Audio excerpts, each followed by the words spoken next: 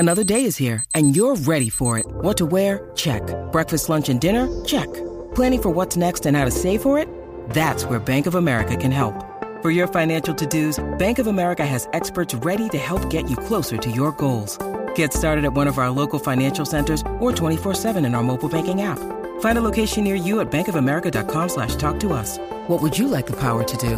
Mobile banking requires downloading the app and is only available for select devices. Message and data rates may apply. Bank of America N.A., member FDIC. 17 weeks, 4 quarters, 60 minutes, and it all leads up to one winning drive.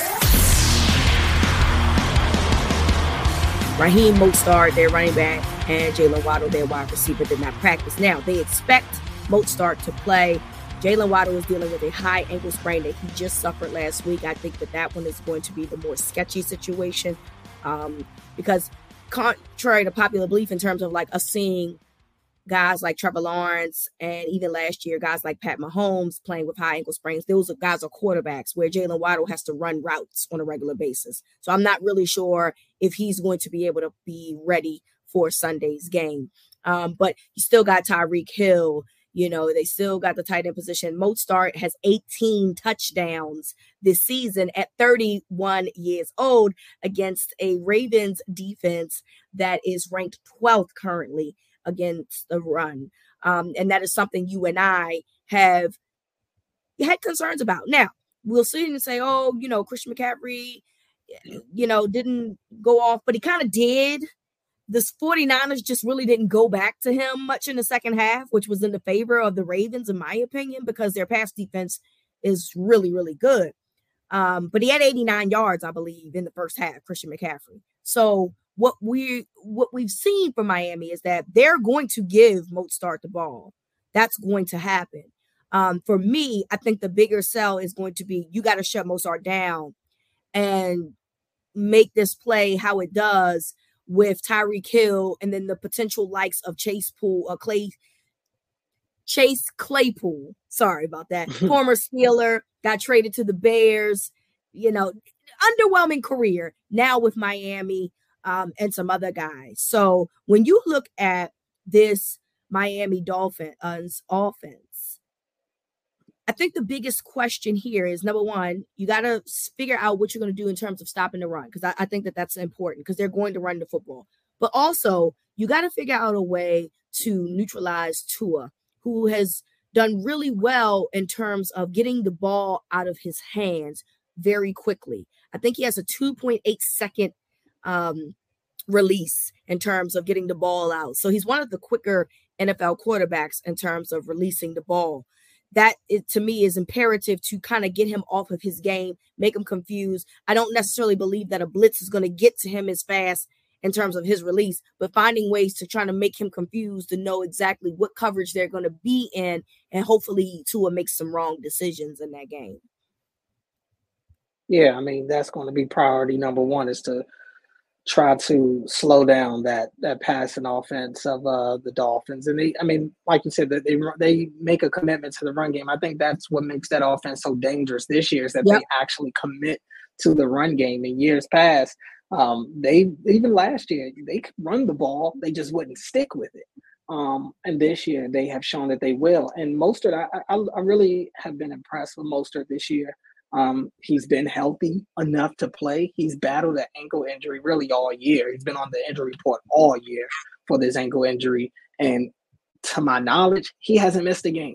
He hasn't missed a game to this point. And so he's there for them consistently. We'll see if Devon A-Chain is in this game. He didn't practice on Wednesday. He's dealing with a toe injury. It seems like every week he's dealing with something. But they will run the ball. They're definitely going to run the ball. They like to run some of those off-tackle toss plays. They run a lot of cutback toss plays. So these guys, they got to be careful not to kind of over-pursue and give them that cutback lane, because that's what they're looking for. You also got to be careful for Mostert in the pass game, because, you know, he finds the end zone in a multitude of ways. I think he has the 18 rushing touchdowns, like you mentioned. But even as a receiver, he has three receiving touchdowns as well. So this is a guy that when they get into the red zone, they're not afraid to throw him the ball out of the backfield. Tua is a guy. Look, you got to hit him. You got to get pressure. If they're going to win this game, it's going to be because the Ravens got pressure on Tua.